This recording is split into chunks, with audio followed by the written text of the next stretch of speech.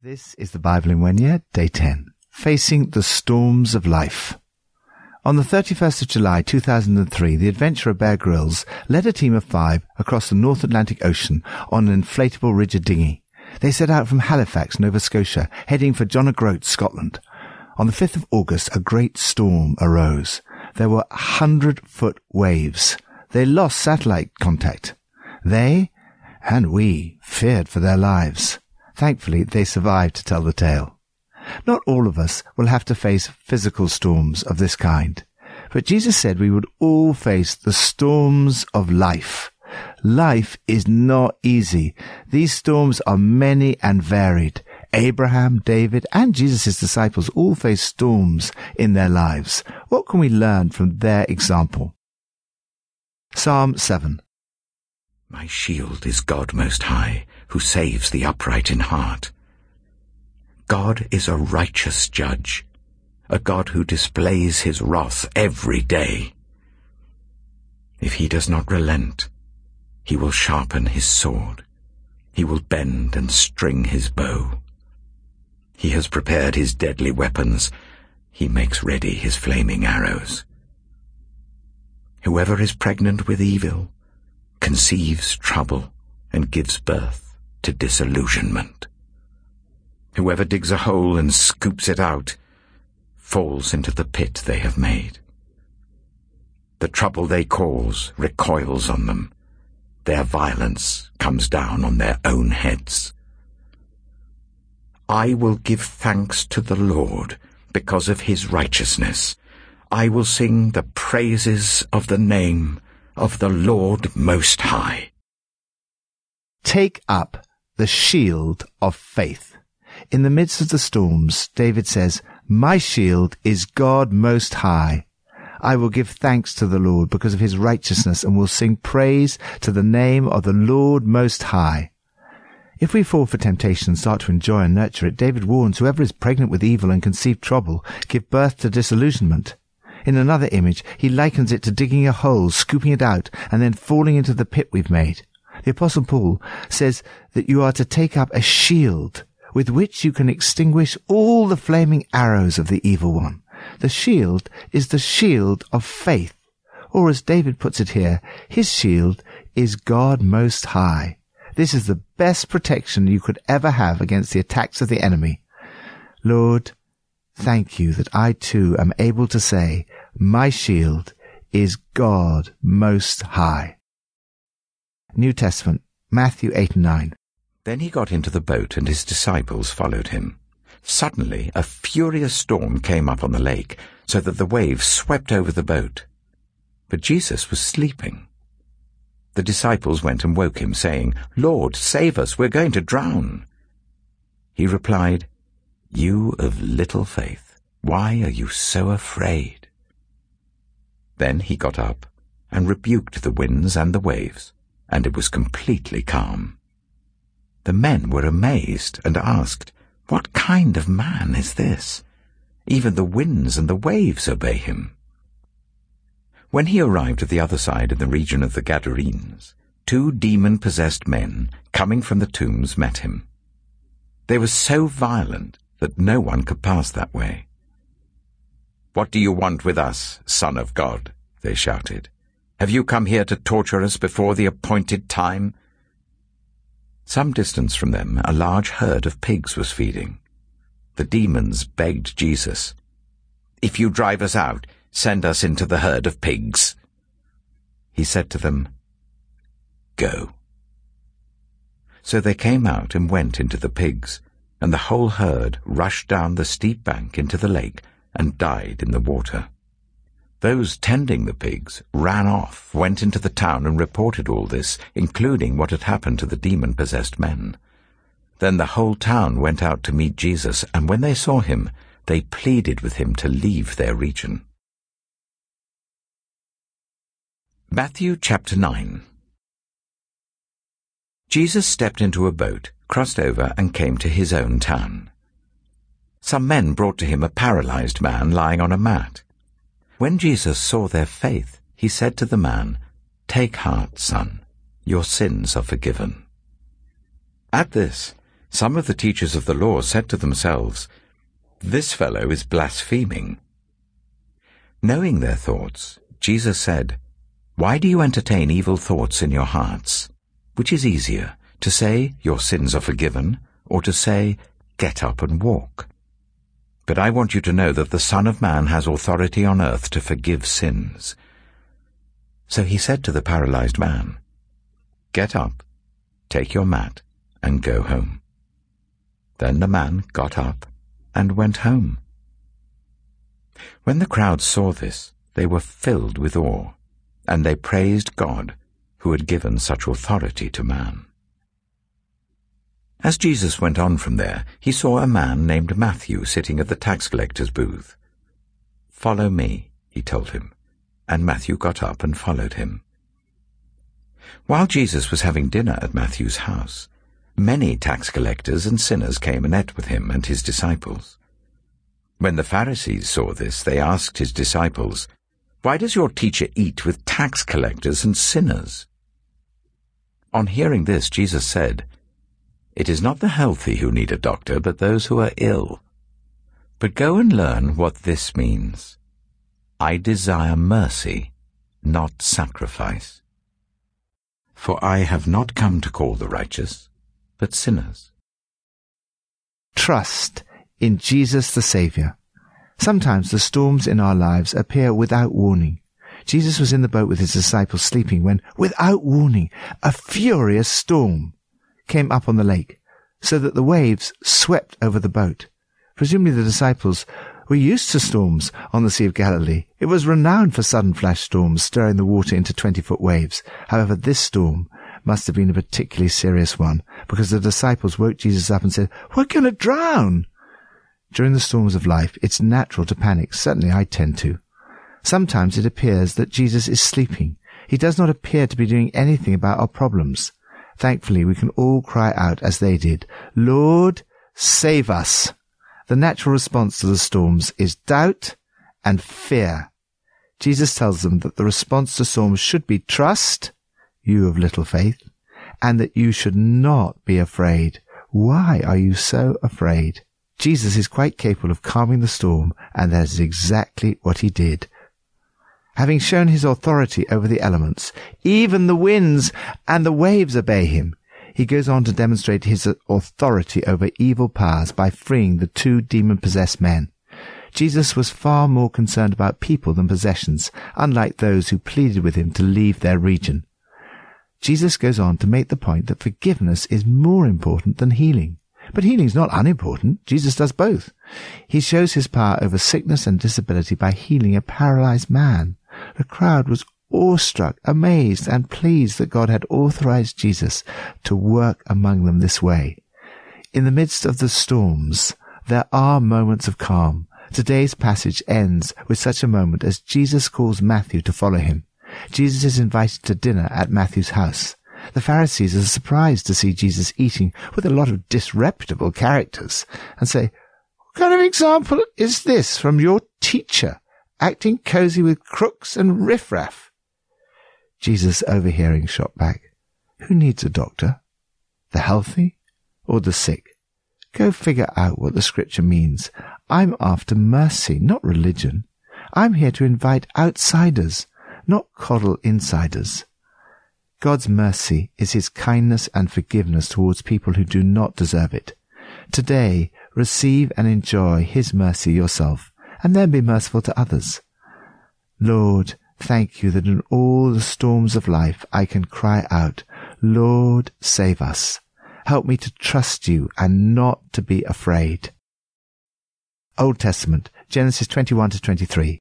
Now the Lord was gracious to Sarah, as he had said, and the Lord did for Sarah what he had promised.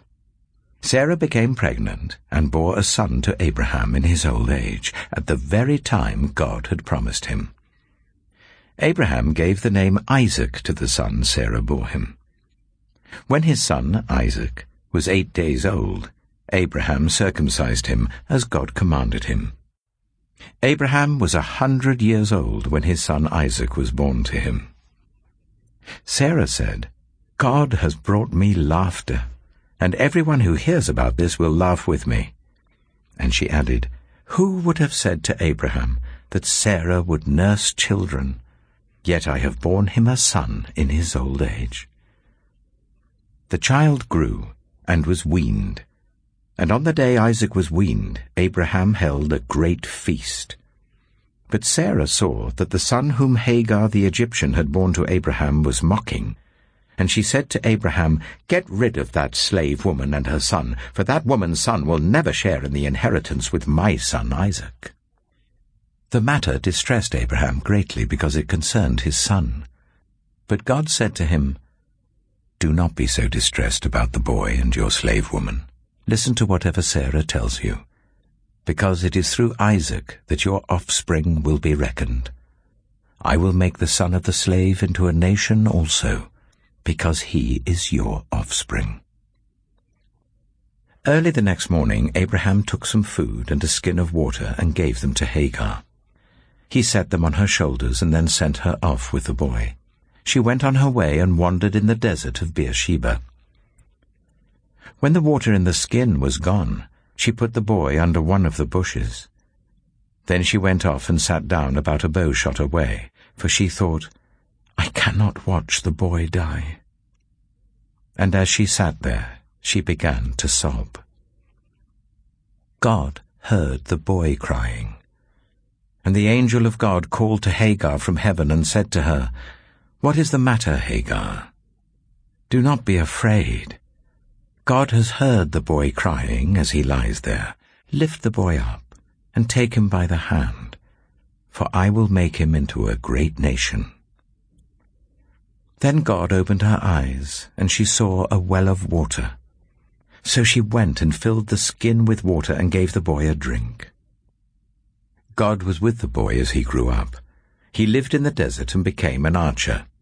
While he was living in the desert of Paran, his mother got a wife for him from Egypt. At that time, Abimelech and Phicol, the commander of his forces, said to Abraham, "God is with you in everything you do. Now swear to me here before God that you will not deal falsely with me or my children or my descendants. Show to me and the country where you now reside as a foreigner the same kindness I have shown to you." Abraham said, "I swear it." Then Abraham complained to Abimelech about a well of water that Abimelech's servants had seized. But Abimelech said, "I don't know who has done this. You did not tell me, and I heard about it only today." So Abraham brought sheep and cattle and gave them to Abimelech, and the two men made a treaty. Abraham set apart 7 ewe lambs from the flock, and Abimelech asked Abraham, "What is the meaning of these 7 ewe lambs you have set apart by themselves?" He replied, "Accept these 7 lambs from my hand as a witness that I dug this well." So that place was called Beersheba, because the 2 men swore an oath there. After the treaty had been made at Beersheba, Abimelech and Phicol, the commander of his forces, returned to the land of the Philistines. Abraham planted a tamarisk tree in Beersheba, and there he called on the name of the Lord, the eternal God. And Abraham stayed in the land of the Philistines for a long time. Genesis chapter 22. Some time later, God tested Abraham. He said to him, "Abraham." "Here I am," he replied. Then God said, "Take your son, your only son, whom you love, Isaac, and go to the region of Moriah. Sacrifice him there as a burnt offering on a mountain I will show you." Early the next morning, Abraham got up and loaded his donkey. He took with him 2 of his servants and his son Isaac. When he had cut enough wood for the burnt offering, he set out for the place God had told him about. On the 3rd day, Abraham looked up and saw the place in the distance. He said to his servants, "Stay here with the donkey while I and the boy go over there. We will worship and then we will come back to you." Abraham took the wood for the burnt offering and placed it on his son Isaac, and he himself carried the fire and the knife. As the two of them went on together, Isaac spoke up and said to his father Abraham, "Father?" "Yes, my son," Abraham replied. "The fire and wood are here," Isaac said. "But where is the lamb for the burnt offering?" Abraham answered, "God himself will provide the lamb for the burnt offering, my son." And the two of them went on together. When they reached the place God had told him about, Abraham built an altar there and arranged the wood on it. He bound his son Isaac and laid him on the altar on top of the wood. Then he reached out his hand and took the knife to slay his son. But the angel of the Lord called out to him from heaven, "Abraham! Abraham!" "Here I am," he replied. "Do not lay a hand on the boy," he said. "Do not do anything to him. Now I know that you fear God, because you have not withheld from me your son, your only son." Abraham looked up, and there in the thicket he saw a ram caught by its horns. He went over and took the ram and sacrificed it as a burnt offering instead of his son. So Abraham called that place, "The Lord will provide," and to this day it is said, "On the mountain of the Lord it will be provided." The angel of the Lord called to Abraham from heaven a second time and said, "I swear by myself, declares the Lord, that because you have done this and have not withheld your son, your only son, I will surely bless you and make your descendants as numerous as the stars in the sky and as the sand on the seashore. Your descendants will take possession of the cities of their enemies, and through your offspring all nations on earth will be blessed, because you have obeyed me." Then Abraham returned to his servants, and they set off together for Beersheba. And Abraham stayed in Beersheba. Some time later, Abraham was told, "Milcah is also a mother. She has borne sons to your brother Nahor. Uz the firstborn, Buz his brother, Kemuel the father of Aram, Kesed, Hazo, Pildash, Jiplaph, and Bethuel. Bethuel became the father of Rebekah. Milcah bore these 8 sons to Abraham's brother Nahor. His concubine, whose name was Rumah, also had sons, Teba, Gaham, Tahash, and Maacah. Genesis chapter 23. Sarah lived to be 127 years old. She died at Kiriath-arba, that is Hebron, in the land of Canaan, and Abraham went to mourn for Sarah and to weep over her. Then Abraham rose from beside his dead wife and spoke to the Hittites. He said, "I am a foreigner and stranger among you. Sell me some property for a burial site here, so I can bury my dead." The Hittites replied to Abraham, "Sir, listen to us. You are a mighty prince among us. Bury your dead in the choicest of our tombs. None of us will refuse you his tomb for burying your dead." Then Abraham rose and bowed down before the people of the land, the Hittites. He said to them, "If you are willing to let me bury my dead, then listen to me and intercede with Ephron, son of Zohar, on my behalf. So he will sell me the cave of Machpelah, which belongs to him and is at the end of his field. Ask him to sell it to me for the full price as a burial site among you." Ephron the Hittite was sitting among his people, and he replied to Abraham in the hearing of all the Hittites who had come to the gate of his city. "No, my lord," he said, "listen to me. I give you the field, and I give you the cave that is in it. I give it to you in the presence of my people. Bury your dead." Again Abraham bowed down before the people of the land, and he said to Ephron in their hearing, "Listen to me. If you will, I will pay the price of the field. Accept it from me, so I can bury my dead there." Ephron answered Abraham, "Listen to me, my lord. The land is worth 400 shekels of silver.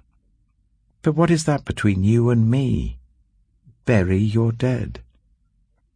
Abraham agreed to Ephron's terms, and weighed out for him the price he had named in the hearing of the Hittites, 400 shekels of silver, according to the weight current among the merchants. So Ephron's field in Machpelah, near Mamre, both the field and the cave in it, and all the trees within the borders of the field, was legally made over to Abraham as his property, in the presence of all the Hittites who had come to the gate of the city. Afterwards Abraham buried his wife Sarah in the cave in the field of Machpelah, near Mamre, which is at Hebron, in the land of Canaan. So the field and the cave in it were legally made over to Abraham by the Hittites as a burial site. Thank God for his provision. Abraham certainly faced storms in his life. The passage for today is full of struggles, but it starts with a wonderful moment of calm in the midst of these storms. The Lord was gracious to Sarah, and did for Sarah what he'd promised. Like us sometimes, they had to wait a long time, but eventually God's promise was fulfilled. During the waiting period, the challenge is to keep on trusting God. Sarah became pregnant and bore a son to Abraham in his old age, at the very time God had promised him. It was a moment of great joy. Sarah said, "God has brought me laughter, and everyone who hears about this will laugh with me." But very soon Abraham faced a storm in his own household. Ishmael mocked Isaac, and this led to deeper divisions in the family. Tragically, Hagar and Ishmael left.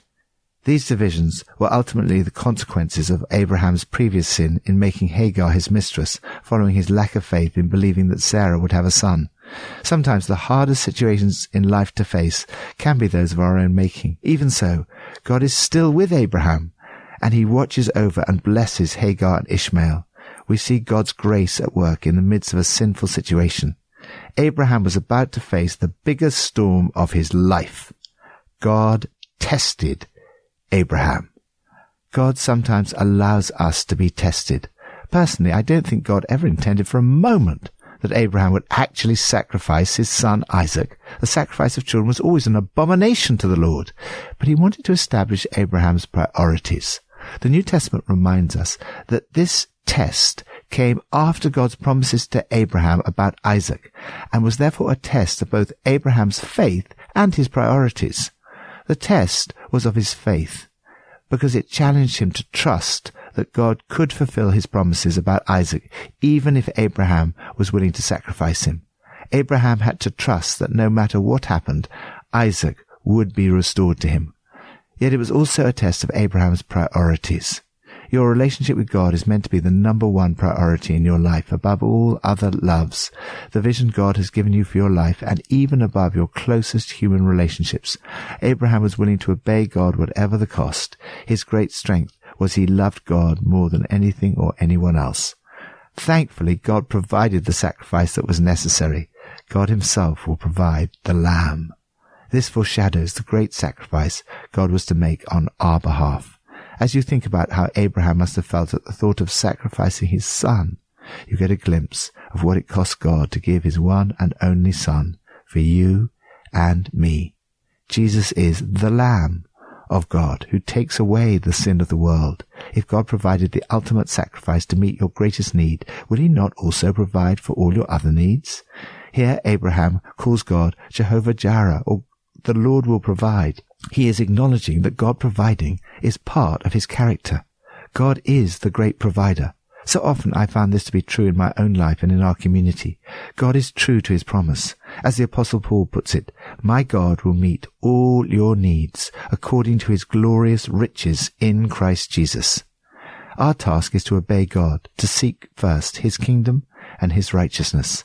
And he promises that if we do that, he will provide for all our needs. All these things will be given to you as well. God's provision and blessing is almost unbelievably great. It included this: "And in your seed, Christ, shall all the nations of the earth be blessed." Lord, thank you that you are my shield, my Saviour, and my provider. Help me to keep trusting in you and to not be afraid. Help me to keep you as the number one priority in my life. Pippa adds, in Matthew 8:23, it talks about the storms of life that often seem to hit us when everything is going well. Suddenly, out of nowhere, our world can be rocked. The disciples' reaction is the same as mine would have been. Lord, save us, we're going to drown. In that moment, fear can so easily grip us, and it feels as though Jesus isn't there. But Jesus was in the boat, and when he was called upon, he did calm the storm. He had been there all along.